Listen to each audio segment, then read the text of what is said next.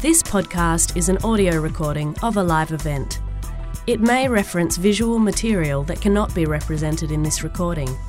It may also contain strong language and adult themes. The opinions expressed in this podcast do not necessarily reflect those of ACME.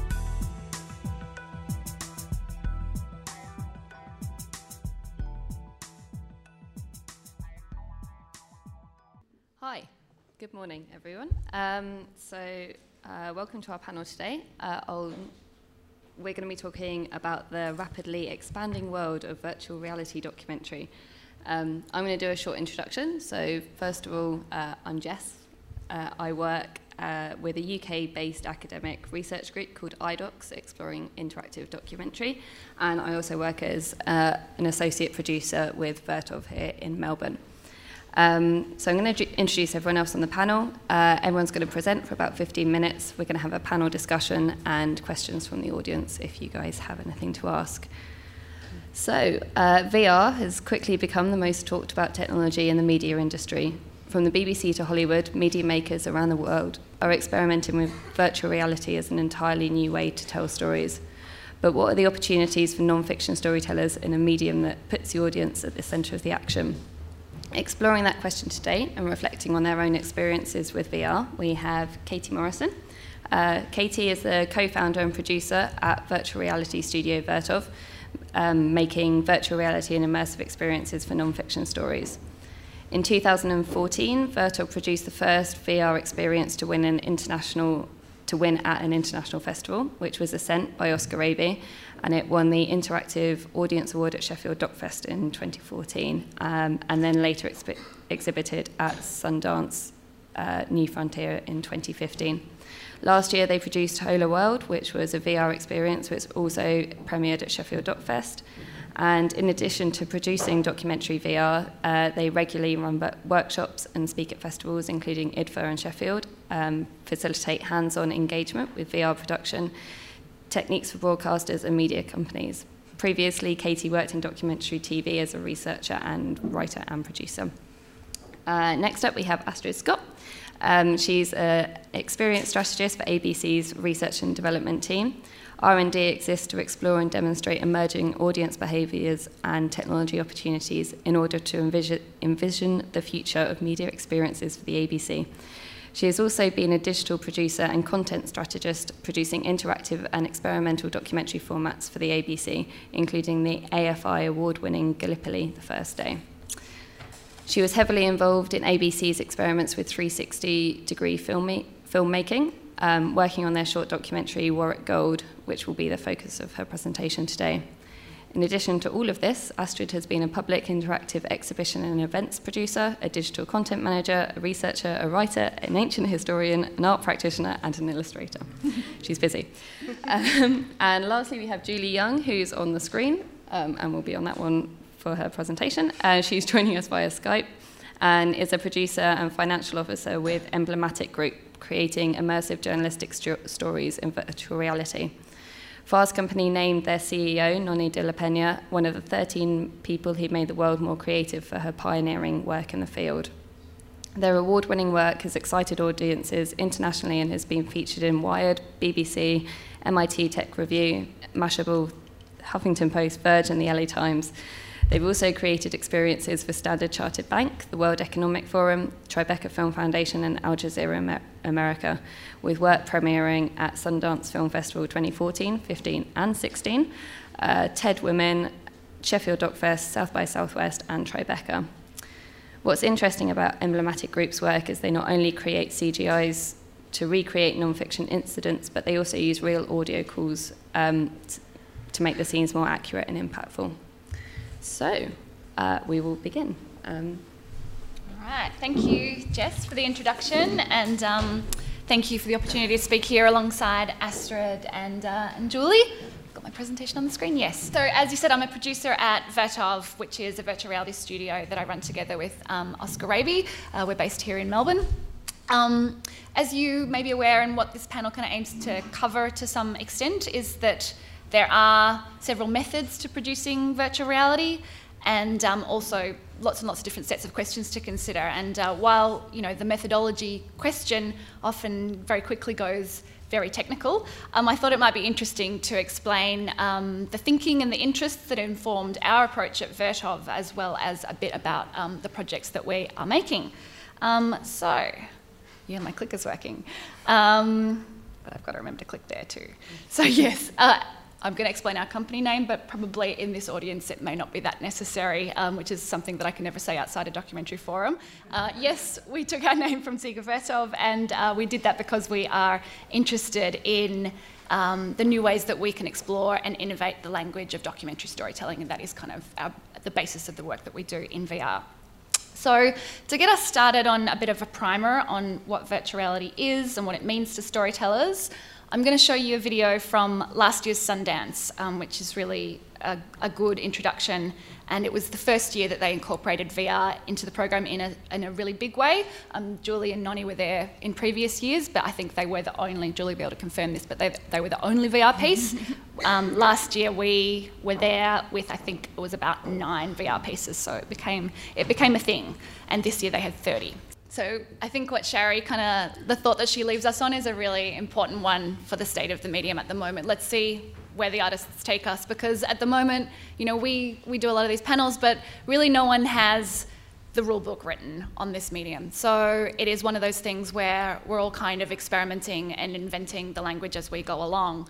But I do want to pick up on a few things that you might have seen in the video and we might talk about later in the discussion that I think are really important in virtual reality and are things that we can kind of start to think about as documentary filmmakers and understand how they add to our toolkit of things that we can use to tell stories. And Birdly, which was the experience that, I don't know if you noticed, there was a kind of a platform that you lie on and you flap your arms, is a really good example of one of the main differences, or the main difference between virtual reality and any other medium, in that it is completely embodied, right? By virtue of its very nature, you have to move your head, you have to use your body in order to activate the experience, in order to do anything in virtual reality. So the interesting question for me is how does that become another tool that we can use as storytellers to engage our audience, to give them another experience, to try and draw them in another direction, to reveal some other truth to them that we haven't had that opportunity to do before.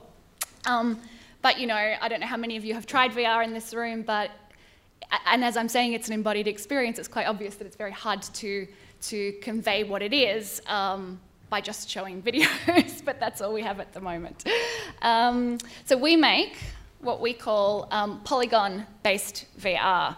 So there are a couple of different methods for creating VR, and one workflow involves cameras. We don't use cameras, we use 3D scanners to make what we do. This picture up here is a 3D scan that we made of a young woman in Dubai, and that scan has then been kind of pulled apart. You can kind of see the polygons, but it starts off as a complete mesh. It's almost photorealistic, but that's the treatment that we put on that one.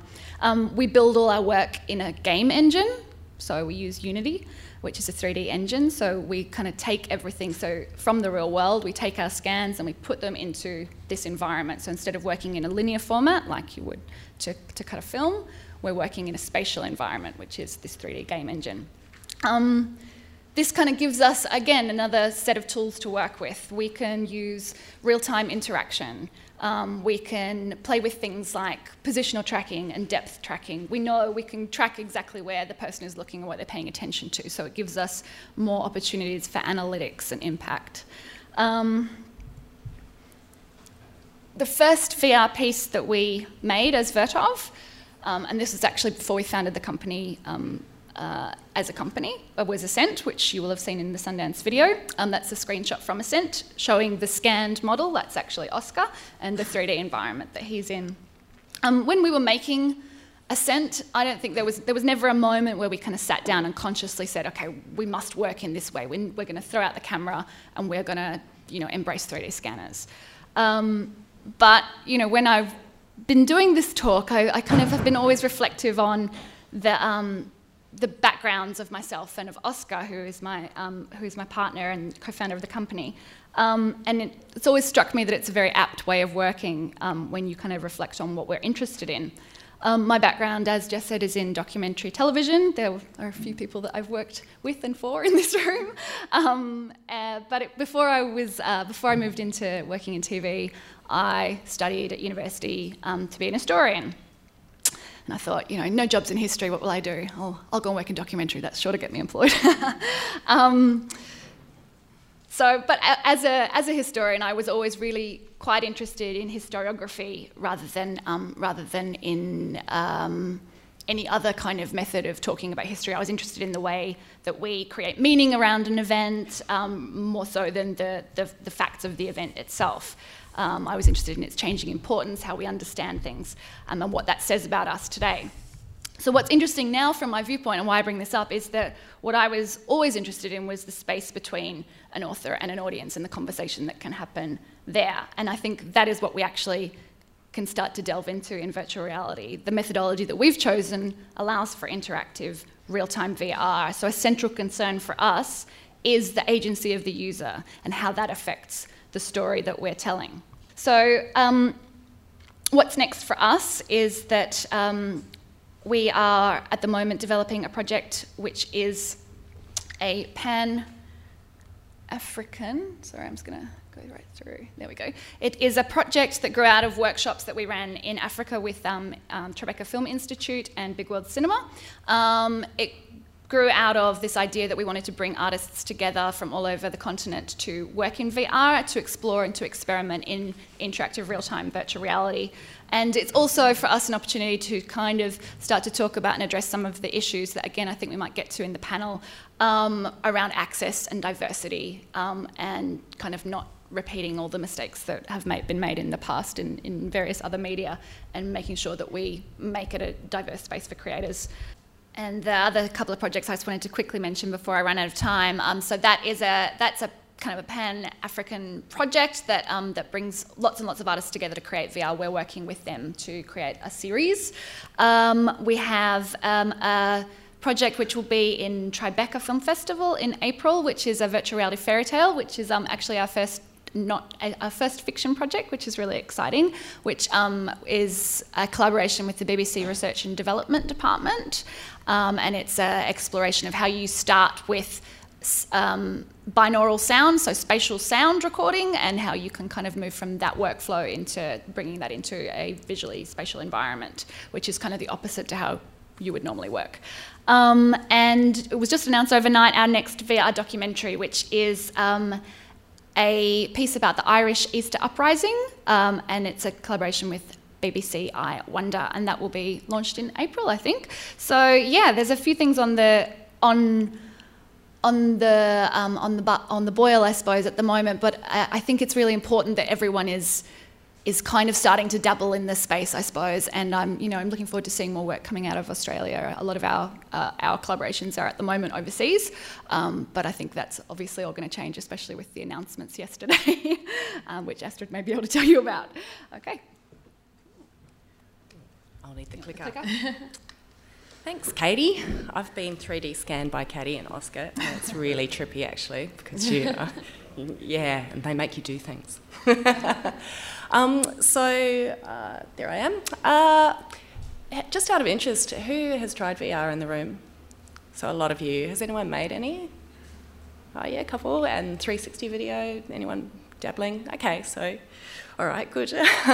So I'm actually not a documentary filmmaker like you all. I am an experience strategist for ABC's research and development area, and I'm going to talk to you today about the ABC's first experiment with VR, which happened last year in Warwick in Queensland, where we made a short 360 film which was VR ready for about a cowboy at a rodeo, Mick Mayer, who was a hometown champion about to compete for the national title. So I'll talk about sort of why we decided to do that and how in a second, but I'll just give you context about who we are, because you wouldn't have heard of R&D, I imagine. Most of you think of the ABC as a public broadcaster, and we are a very small part of it. We're a little group based in Sydney and Melbourne, and our mission is to demonstrate what the ABC might be doing, or 5 5, 10 years' time. Sort of changes depending on where we're at. But we try and work out what technology is going to shift into, or how the public's expectations around technology are going to shift, and how the ABC might need to start to respond to that.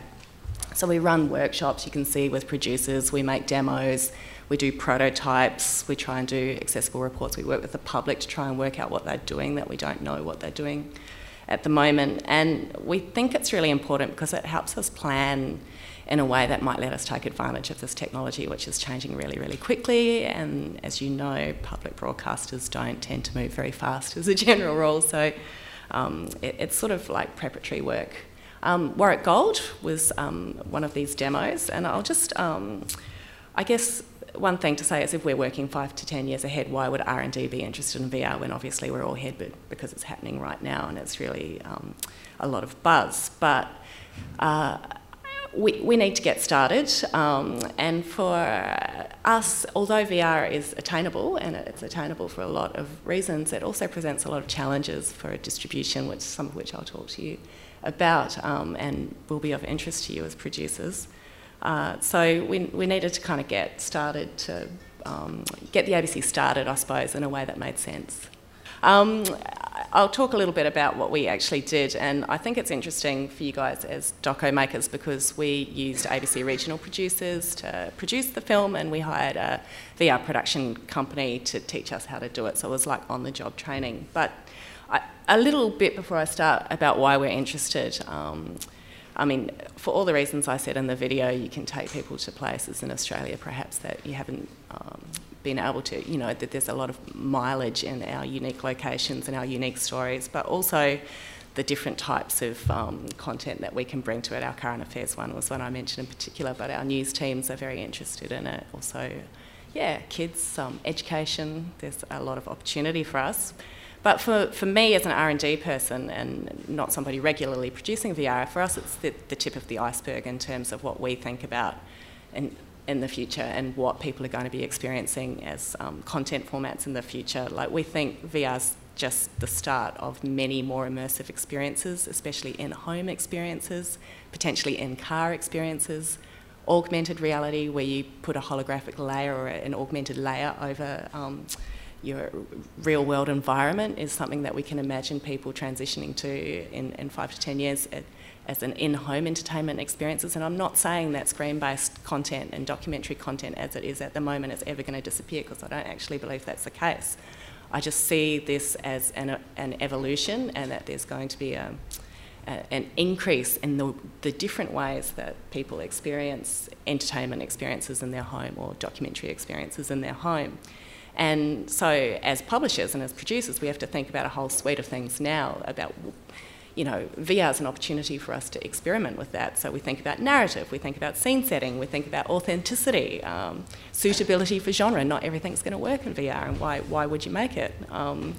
And about more prosaic things like production costs and workflows and audience and who's going to watch it and distribution. And the underlying sort of principles of journalism come into play. You know, how do our standards and our ethical considerations sort of need to adapt to encompass things like, you know, cameras where somebody standing back there may not know that they're being filmed or may not know they're participating in something. So when we talk about a world beyond the screen, which is a phrase that we like to use, we need to consider all those things. And we use that to talk about a profound shift in the way that the emerging technology landscape is changing. And it's a trend towards more natural environments where you might use your body more to experience content, or intelligent technology that understands who you are as you enter the space and responds to it accordingly, providing you with the kind of content that you need.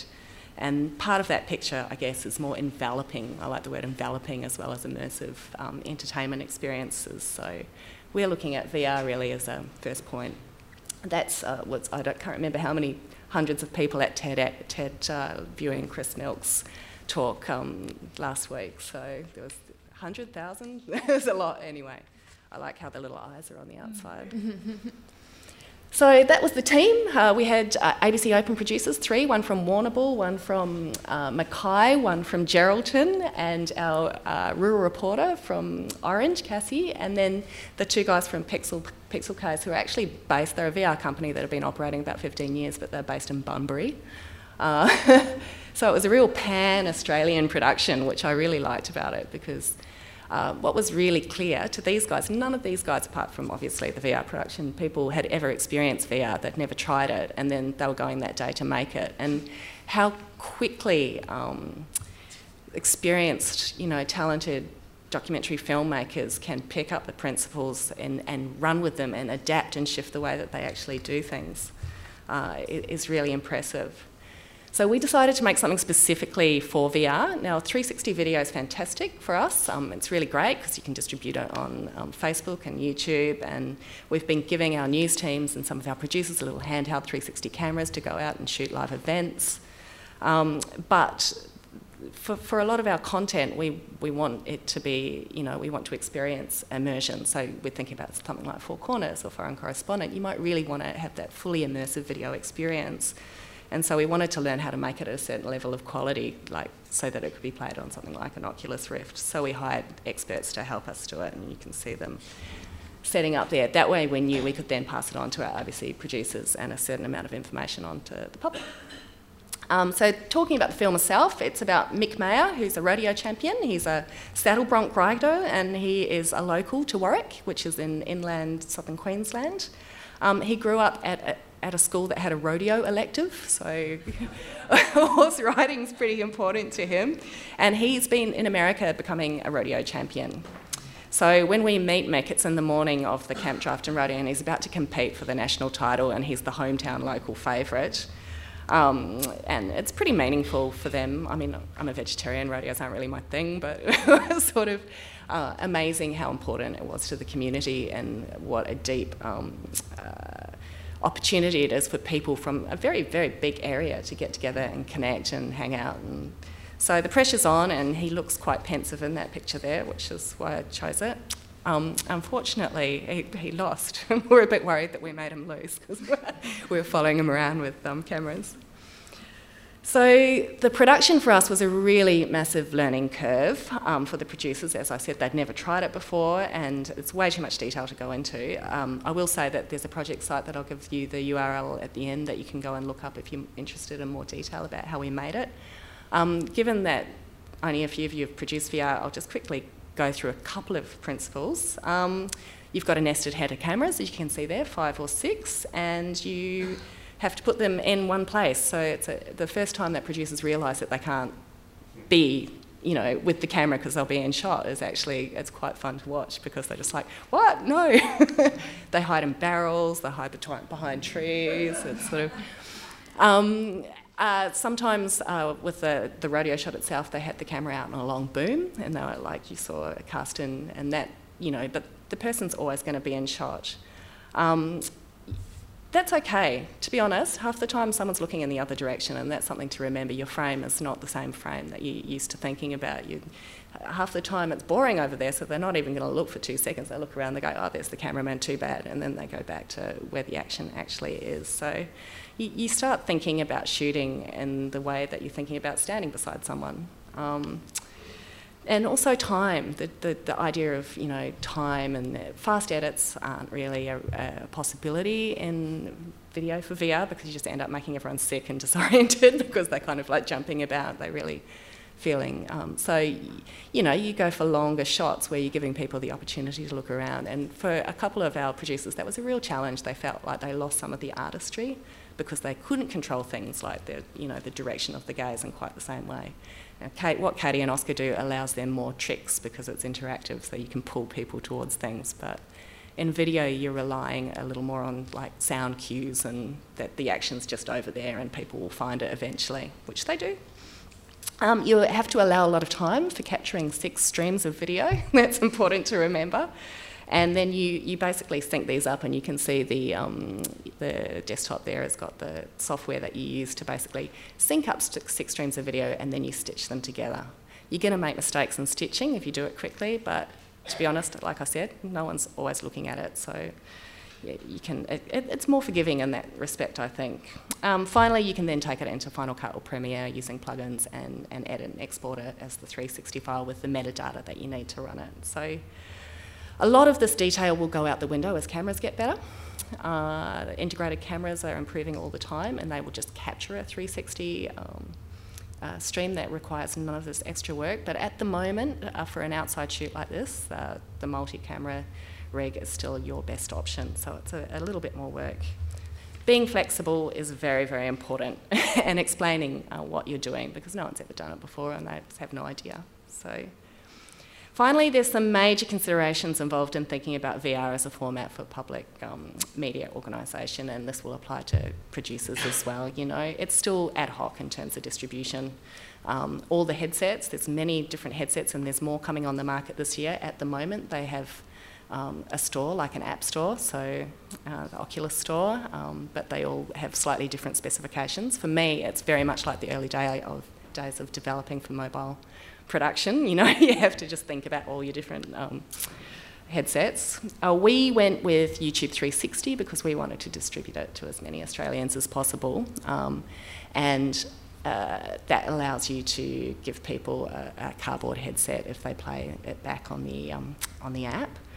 Even with YouTube, we found that really hard to get it to our audience. So how do you explain what to do? Where do they need it? You know, what do they need? Where do they get the cardboard? You know, what viewers do they need to download? It's not the same on iOS as it is on Android. So you have to explain this, and then you also have to explain that perhaps Google Cardboard isn't the real potential of VR, and if they're going to get one of these fantastic headsets on, they're going to have that oh wow moment so much more. So we've had a few issues with thinking about that, but the thing is, it's changing all the time, and once you've thought it through, you come up with the best approach, and you just keep working from there. It's like any new technology, we work it out pretty easily eventually. So we feel like we put really good instructions on our site for you to go and steal if you ever want to make something and share it via YouTube and Cardboard. And if anyone actually has an Oculus or a Gear and they want me to send them a link, it's not in the stores at the moment, but I'll just send you a Dropbox.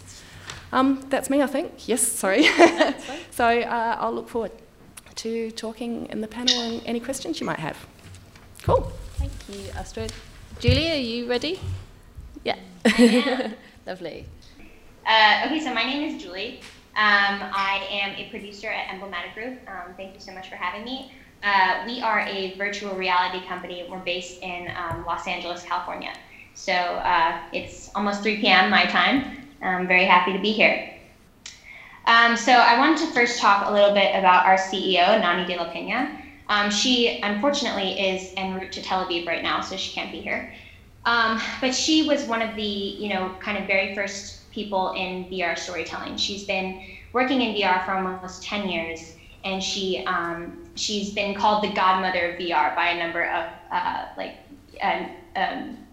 news articles and stuff like that.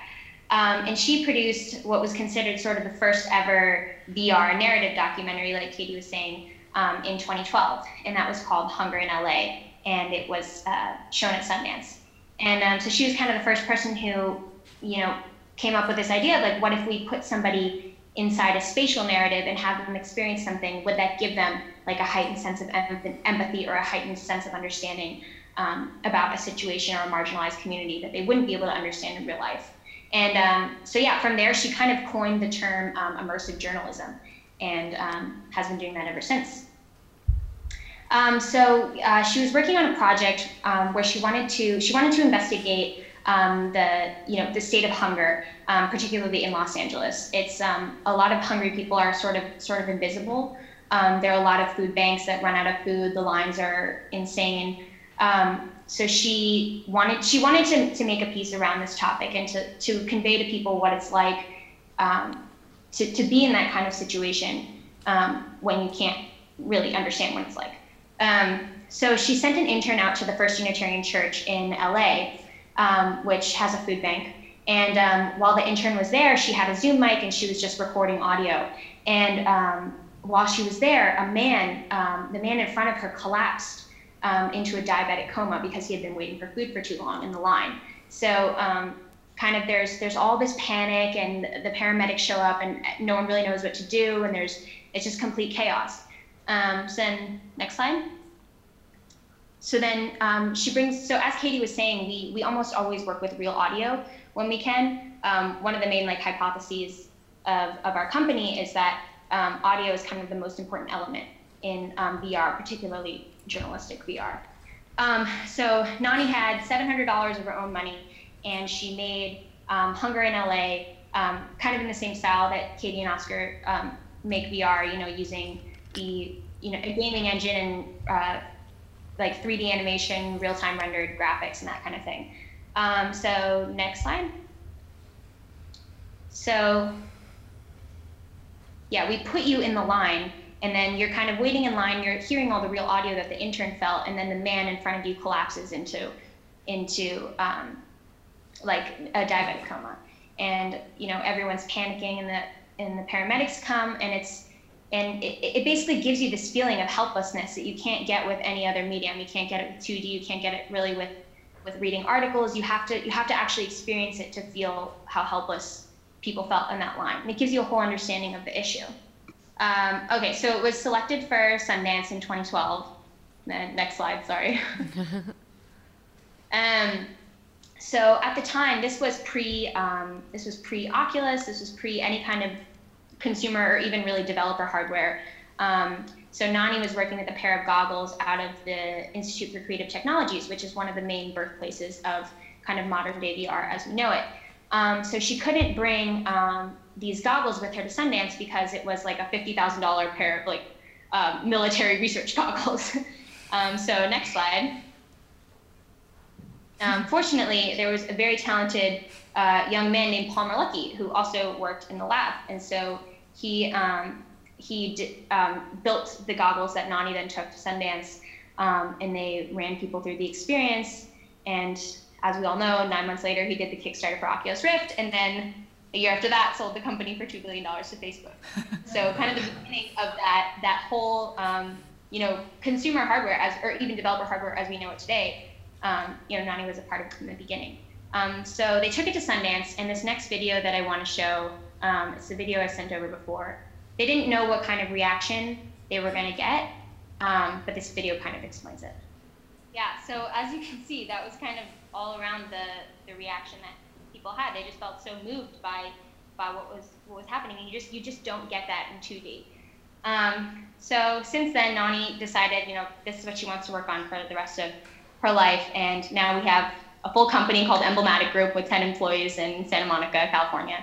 And since then, we've worked on a number of different pieces with a number of different partners. Most of them are kind of like impact focused or journalistic focused. One of our more well-known ones is called Project Syria. It was commissioned by the World Economic Forum to raise awareness for child refugees. It was created in the same vein as Hunger in LA, where we took real audio and put you on scene in the middle of Aleppo when a bomb goes off, and and then we take you into like a food bank and then into a refugee camp. So it gives you kind of a more visceral reaction of what it's like to actually be there. And next slide. So then last year we also did a piece about Trayvon Martin, and for those of you who don't know, Trayvon Martin was an African-American man. He was living in Sanford, Florida in the United States, and he was shot and killed by a neighborhood watchman named George Zimmerman. And George Zimmerman got off on the grounds of self-defense, and it really upset and angered a lot of Americans because you know, it raised all these questions around race relations and you know, our court system failing us, and you know, how racism played a role in that case. We just don't know because no one was there. So we took the real audio that George Zimmerman, because all the 911, like audio when you call the police, like the 911 audio is saved. So we took all that audio and recreated things based on Google Maps and based on like the actual architectural renderings of the condominium complex where he was shot, and we recreated that experience. So obviously this particular piece is really interesting in terms of the questions around journalistic integrity, right? Because if you recreate something in VR, one, that's so much more visceral and immersive. But two, we couldn't actually show George Zimmerman and Trayvon Martin fighting because it would just be highly unethical, and nobody knows what actually happened. So instead, we put you inside the witnesses' condos. So the witnesses were calling in to the police saying, you know, I hear there's some kind of physical brawl outside. I heard a gunshot. So we put you inside their condos, and it was dark outside, so you can't actually see them fighting. And then you can do the next 2 slides, actually. So our next project, we did a project called Use of Force, which put you on scene at the US-Mexico border. And this was when a man named Anastasio Hernandez Rojas, who was an illegal Mexican migrant in the US, he was beaten and killed by US Border Patrol. And we had a witness who took cell phone video and audio, and we recreated it based on her own memory. And you're basically standing there watching this happen, and everyone is next to you yelling, he's not resisting, he's not resisting. But they beat him to death. And then more recently, we did a project this year called Across the Line with Planned Parenthood. And you walk into like a healthcare clinic, and pro-life protesters are yelling like terrible things at you, like you whore, you slut, and you walk through that. So as you can tell, all of our pieces are very uplifting and cheery. And next slide. The one I kind of wanted to talk more in depth about is Kia. And Kia was a project that we did with Al Jazeera America that we released on Gear VR, which is like the white headset with the mobile phone. We released it at Nani's TED Talk last year, and then we released it again at Sundance this year on Vive, which is like the big like walk around headset, the very like high powered one. So Kia is the story of, Kia was a woman in South Carolina who was shot and killed by her husband. But basically they're arguing, and he has a gun, and while he's doing that, Kia's 2 sisters they're on the phone back and forth with the police, trying to have them intervene, but in a way that keeps her alive, you know. So they're going back and forth with the police. So we can go to the next slide. So we used all of that real audio and recreated it. So on the left here, on my left, is the actual photographs from the crime scene. So this is the actual, trailer home where she was shot. And then on the right is our recreations of it in CG. So as you can see, we try to be as photoreal as possible. And then, okay, next slide. Oops. The big kind of question that Katie was alluding to earlier is why do we do this in CGI rather than using straight 360 video? Because obviously the main kind of challenge that we face with CGI is that we don't have photoreal characters. We have to animate them to look realistic, and that can be very challenging. But the reason, you can go to the next slide. The reason for that is that we want to do sort of room scale VR experiences. So with Kia, the domestic violence piece, we released it once on Gear VR and Gear VR just has basic rotational tracking. So you can look around like this, but you can't actually walk around. And so we released it once on Gear VR and then once on Vive. And we found that the experience on Vive, where you could actually walk around, it gave the user so much more agency. You know, they felt so much more involved because you're in the room with a guy with a gun, and you can make choices about where you go, or if you try. We have people try to like kind of intervene, or like they want to reach out and stop him. And I think that kind of interactivity is a really essential part of sort of the future of where this medium is going. And so at this point in time, you can only get that with experiences that are rendered in real time using a game engine rather than the straight 360 video. This is just a picture of some 360 video we shot at a refugee camp. So we think that the future of this medium is going to be kind of the integration of 360 video with the CG. Going back to what Katie was talking about earlier, we're now moving into like a lot of the scanning. We're taking real actors and you basically take them into a rig that has, between 80 and 120 cameras, and they all take a picture at the same time. And that spits out like a very sort of photoreal CG human in a way. So this picture on the left with the girl in the orange shirt, that's a scanned character that we used in our piece with Planned Parenthood. So as you can see, it's just much, much more photoreal, and it adds a whole other element of immersion when the humans look really, really realistic. And then videogrammetry is something that we're really, really, really excited about.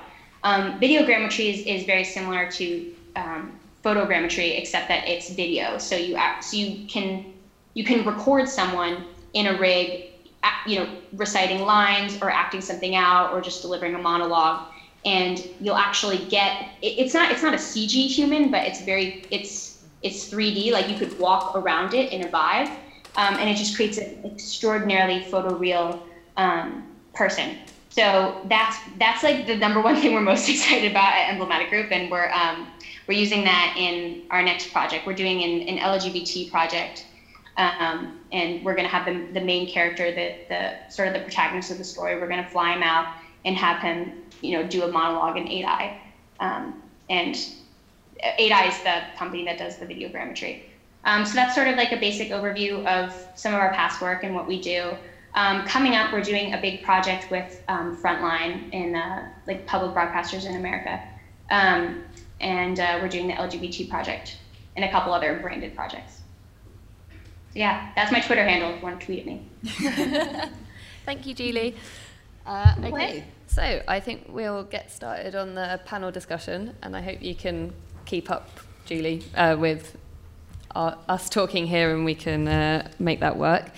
So I want to ask a couple of questions, and then if you guys have any questions, we've got some roving mics, and we can do that in about 10 minutes.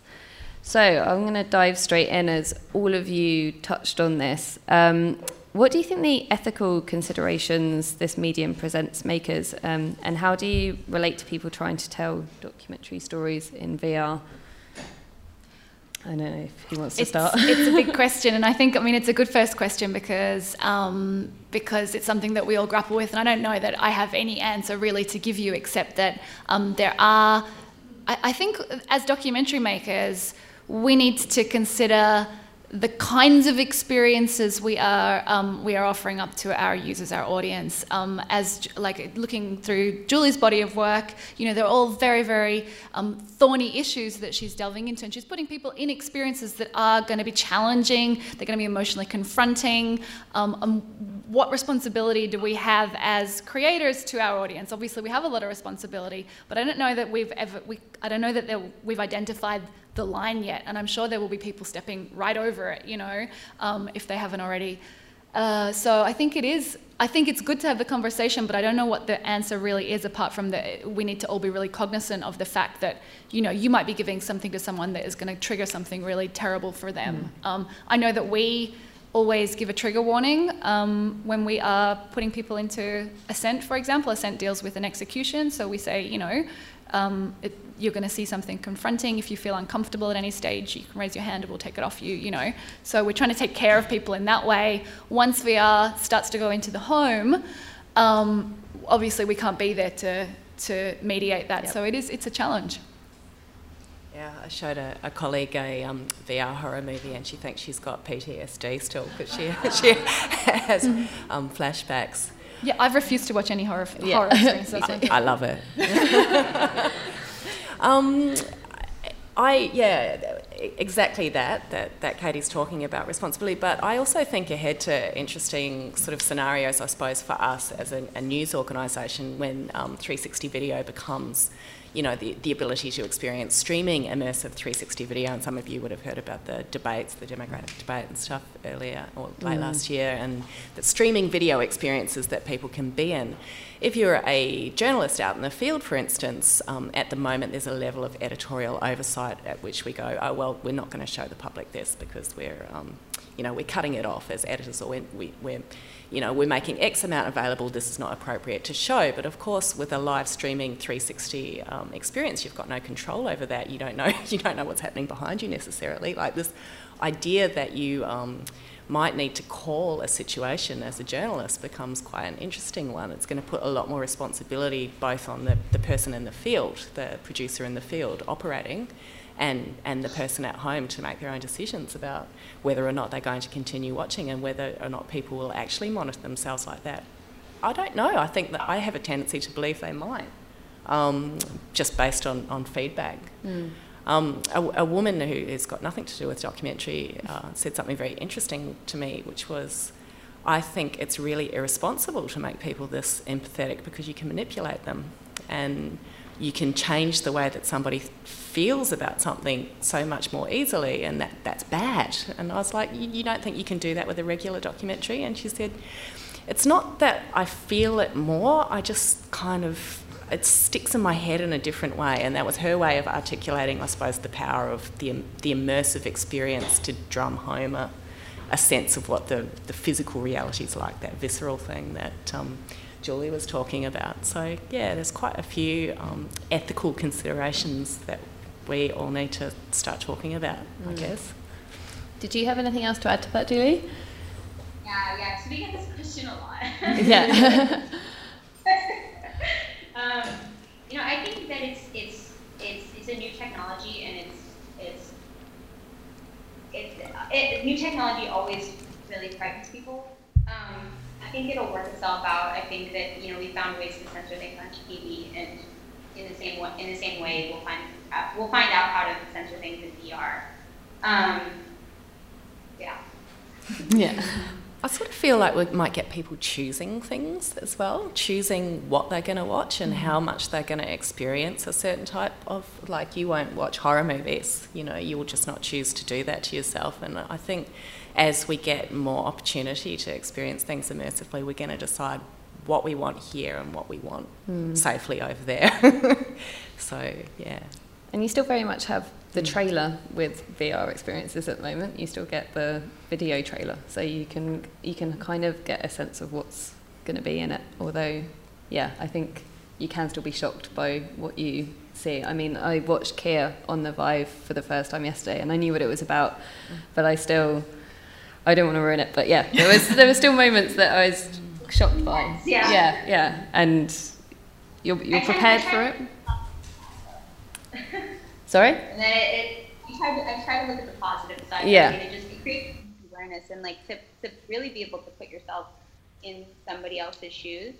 I mean, that's gonna have a huge positive effect on the world, much more so than it's gonna manipulate people or hurt them, or I just think it's gonna be an amazing thing for the world. I think it actually also, just on Kia, I had the same kind of thoughts while I was watching it.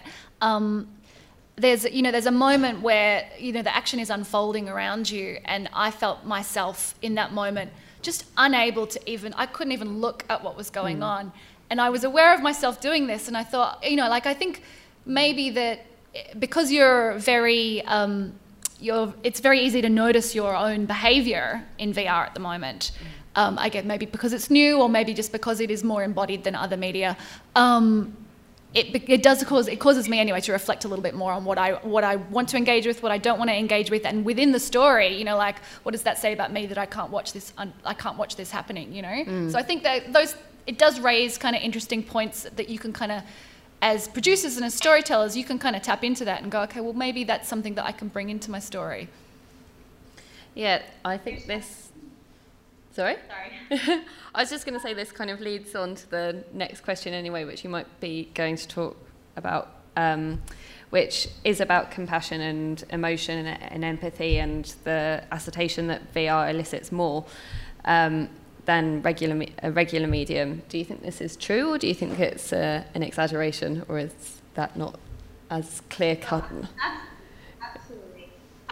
There's a lot of pretty objective research around that area too. Like, there's a researcher named Mel Slater in Barcelona who's done some incredible work around, essentially you're looking into the mirror and you are somebody else. Like, you are, for example, like an African American person, or you're a child, and you actually do subconscious things where, like, for example, when I forget the exact research, but when they looked in the mirror and they were a child, they started speaking with a higher voice. So you do all these subconscious things where you actually you kind of embody empathy in the same vein that you experience it.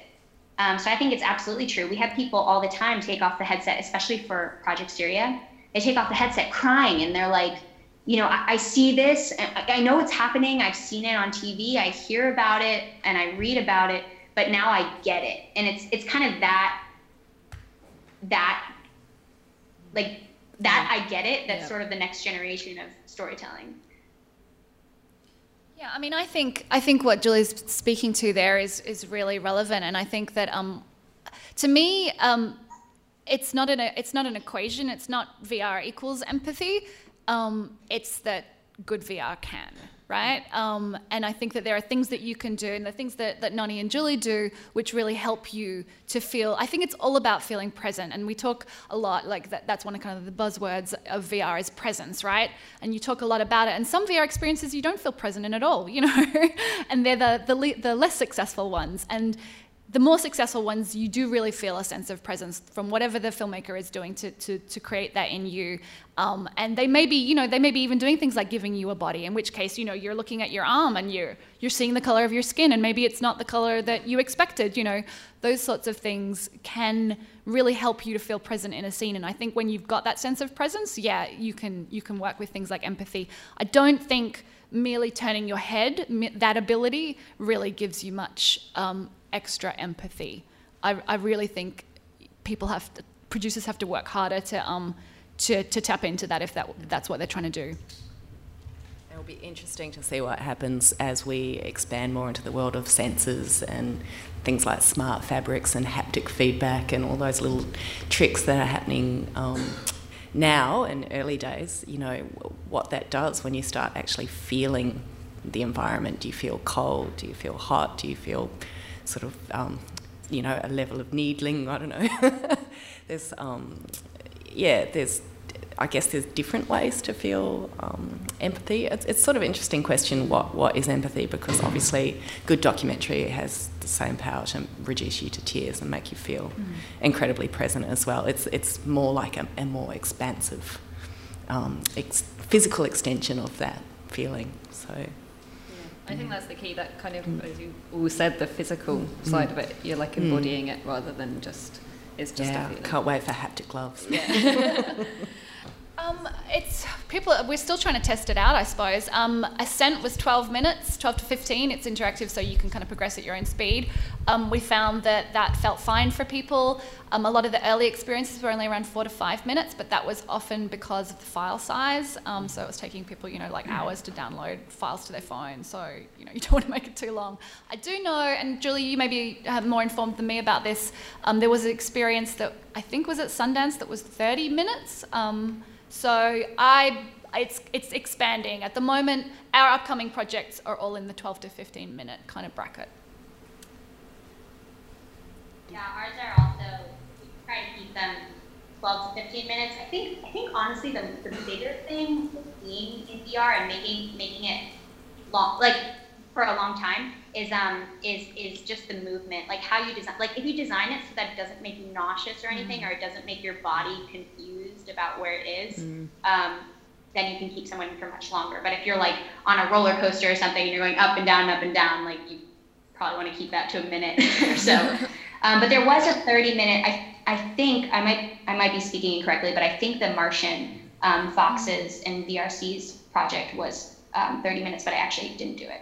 So I saw someone reviewing something the other day, and they said they were reviewing a new headset, and they were saying that they'd been comfortably using the Vive for kind of a couple of hours at a time without having any problems. So I think as the resolution becomes more accessible to us and file sizes are less of an issue, that we'll see more and more longer films. People are definitely playing games for much longer periods of time without those problems, and they're immersed in those games. So yeah, I imagine it's like at the moment it's still, a cost kind of distribution issue that's going to evolve very quickly, so into longer formats.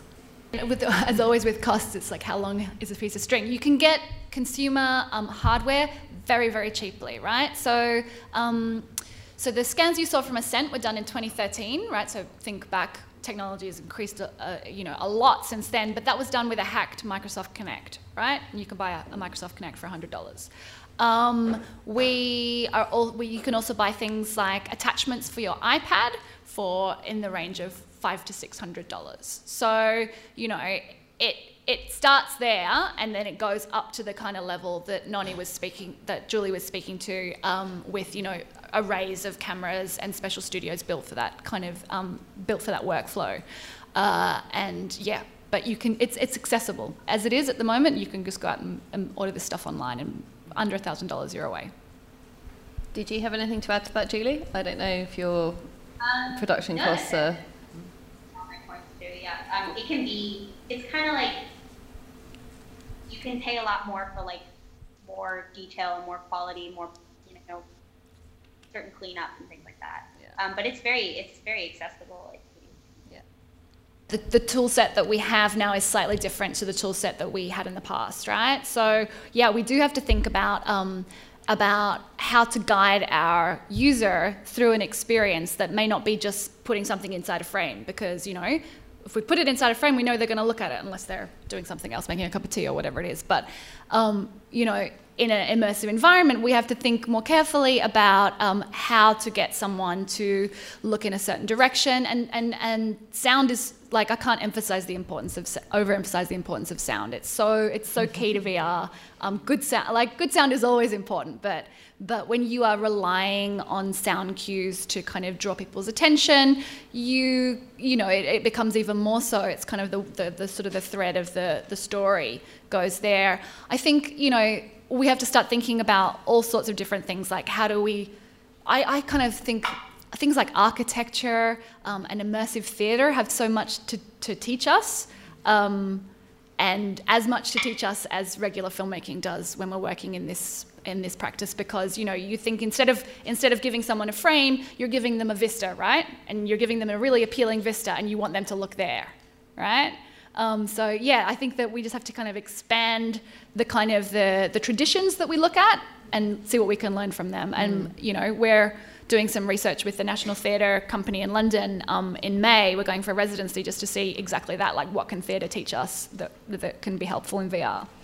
I mean, for working in video, for camera ops, there's still lots of exciting technical challenges, which and it requires quite a bit of thinking and working with a director to, decide how to set up a shot, because there's constraints about having intersecting video streams at the moment. So that's one. But also, when you shoot something inside, how close do you actually want to be? Where do you put the viewpoint, like how high up, or how you don't want to be floating above something, you want to be sort of in the middle of it. But so it seemed to me as being on the shoot is that it's quite a technically sort of I guess you required a lot of technical agility to adapt to shooting environments, and you had to think on your feet about how you might change your narrative. Like the shot that you expected to set up might not actually work, so you have to think around your narrative quite quickly. So there's a bit of,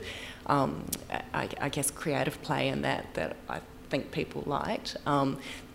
This idea of, controlling the gaze is definitely hard, I would imagine, as a filmmaker to let go of, and our guys definitely struggled with that a little bit, So how do I tell the story? And you just have to, you have to almost be more organic, I feel. You have to think about the environment and how that can allow you, exactly as Katie says, how that can, how a visual point in the distance might even draw someone's gaze. So, yeah, you do think very choreographically. I don't know. Yeah, I don't know. Did you have anything to add? Yep. Yeah. And kind of as we had more and more immersive mediums that come out, people at first don't know how to tell stories or how to sort of react. Like when cameras first came out, like photography, people would pose as if they were being painted. And we're sort of in that kind of mindset with VR right now. It's like we're trying to direct the eye as if we're inside a 2D box. And I think that as we keep exploring and using VR and embracing the fact that the actual user is the storyteller in a way, their story is where they choose to look. that the whole language will kind of unfold and start to make more sense. Yeah, I think similar to like what Katie was saying about looking to theatre and immersive theatre, there's also games, like the games industry have been working with this, doing interaction and telling stories and telling long, epic, great stories through games. And it's worth having those conversations with people from that industry as well, and kind of combining that knowledge rather than just approaching it from, oh, I've made documentaries, I'm coming at it from that angle. I think involving people from other industries is really important. I can speak to kind of a couple of things. At the moment, we're distributing, our past projects have been festival only, and that has been kind of a choice that was made initially, and then we just kind of got so busy we didn't really have time to version it for public release. We could have done that.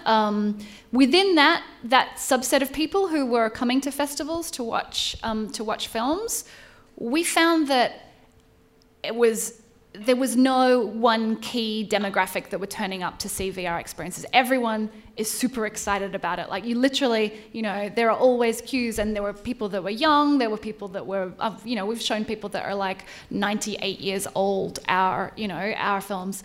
So I think having taken away that barrier of access, they're already there, they're in front of a headset, they have someone to help them, everyone is interested, right? So that's what I see as being kind of the future. At the moment, in terms of who's got headsets, everyone can have one. Everyone can have a basic one. The people who have got the more sophisticated ones are generally developers or enthusiasts at the moment, and that is literally about to change in a month's time, because the consumer headsets are being released now. So for our upcoming projects, we are doing kind of two-tier distribution. We're doing physical installation still. We're partnering with museums. So for the Irish Uprising project, we are going to be installing it throughout the UK in physical locations. And that's going to be the first phase. We're also doing a mobile version, which will go out on like a store, similar to the App Store, that people can download. But and the barrier to entry for headsets is becoming ever cheaper. The cardboards are $15. They're a reduced experience, but what do you expect for $15? Yeah. And they're an interesting one because Google has deliberately sort of started with schools as a distribution platform. So they're sending the cardboards out to all the schools, and they're starting to do that in Australia, I believe, quite soon. And, the expeditions which Google offer, which are the opportunity to take a field trip to another part of the planet, and they're developing a kind of curriculum-based services around that. So that's quite an interesting one for us. We haven't got into distribution, obviously, as the ABC. We just sort of provided information for people how they could do it and put it on YouTube. But I mean, for a short video, YouTube 360 and Facebook are great mechanisms to distribute your content. Like, there's a lot of opportunity for them to go somewhere. It's just about explaining to people how they can do it, and also deciding whether or not that's the experience, the cardboard experience, is the one that you want your audience to have, or do you want them to have, an experience that's a bit more kind of immersive and sophisticated, in which case you're still waiting to see what's going to happen with, PlayStation, with the Samsung Gear, which flew off the shelves when it went on sale, like just boom, gone, everyone bought it up. So the Vive one. So I think LG have just come out with one. Like, every handset manufacturer has decided to get in on the gig at the moment. So we'll see more and more of that, and it will be very interesting to see what Facebook does for me, because if we're entering into a world where people suddenly experience VR social, that you can talk to your friend from the other side of the world wearing your VR headset, that changes. I mean, there's a lot of people using Facebook, so that's really going to change the dynamic as well. Thank you. Julie, can you just say that stat that you told us at the beginning about how many people bought a Vive? Oh yeah, so Vive pre-orders opened yesterday, and they sold 15,000 in the first 10 minutes. And so the Vive is a bit more expensive than the Oculus, which has already had its pre-orders too. So, and a lot of people have Vives, a lot of developers. So pretty interesting statistic. That's like a lot of revenue for a really expensive headset in 10 minutes.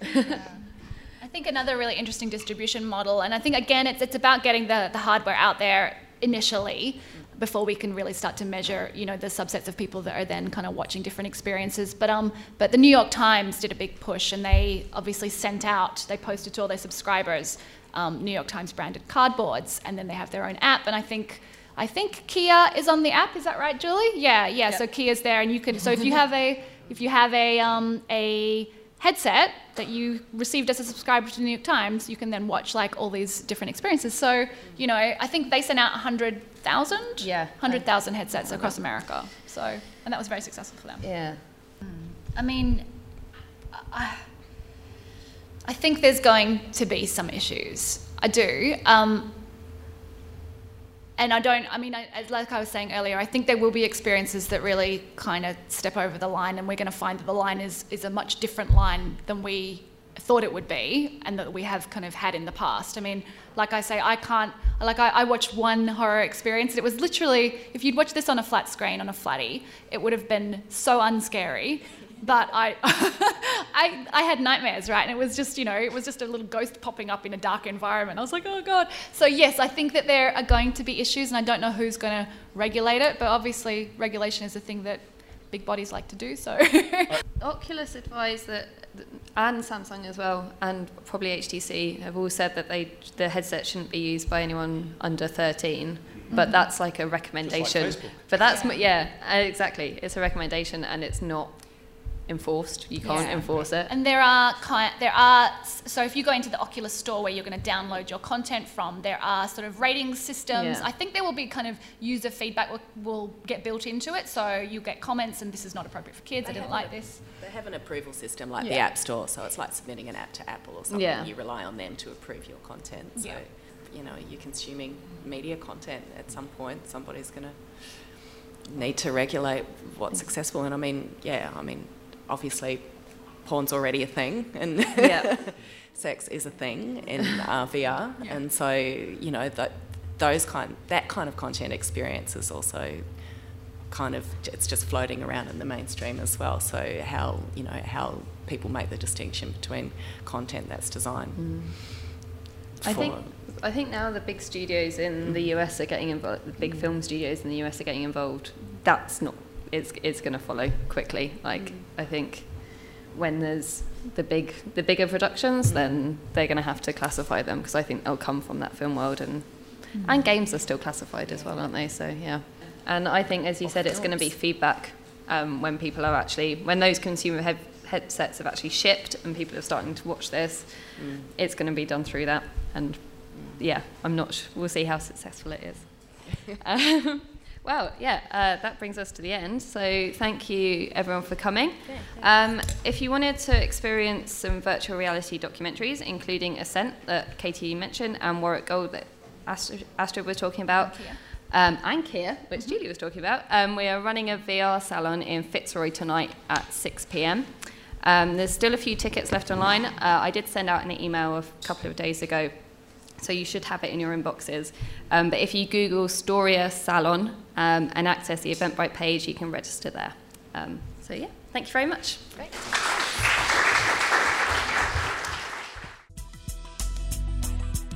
You have been listening to an ACME podcast.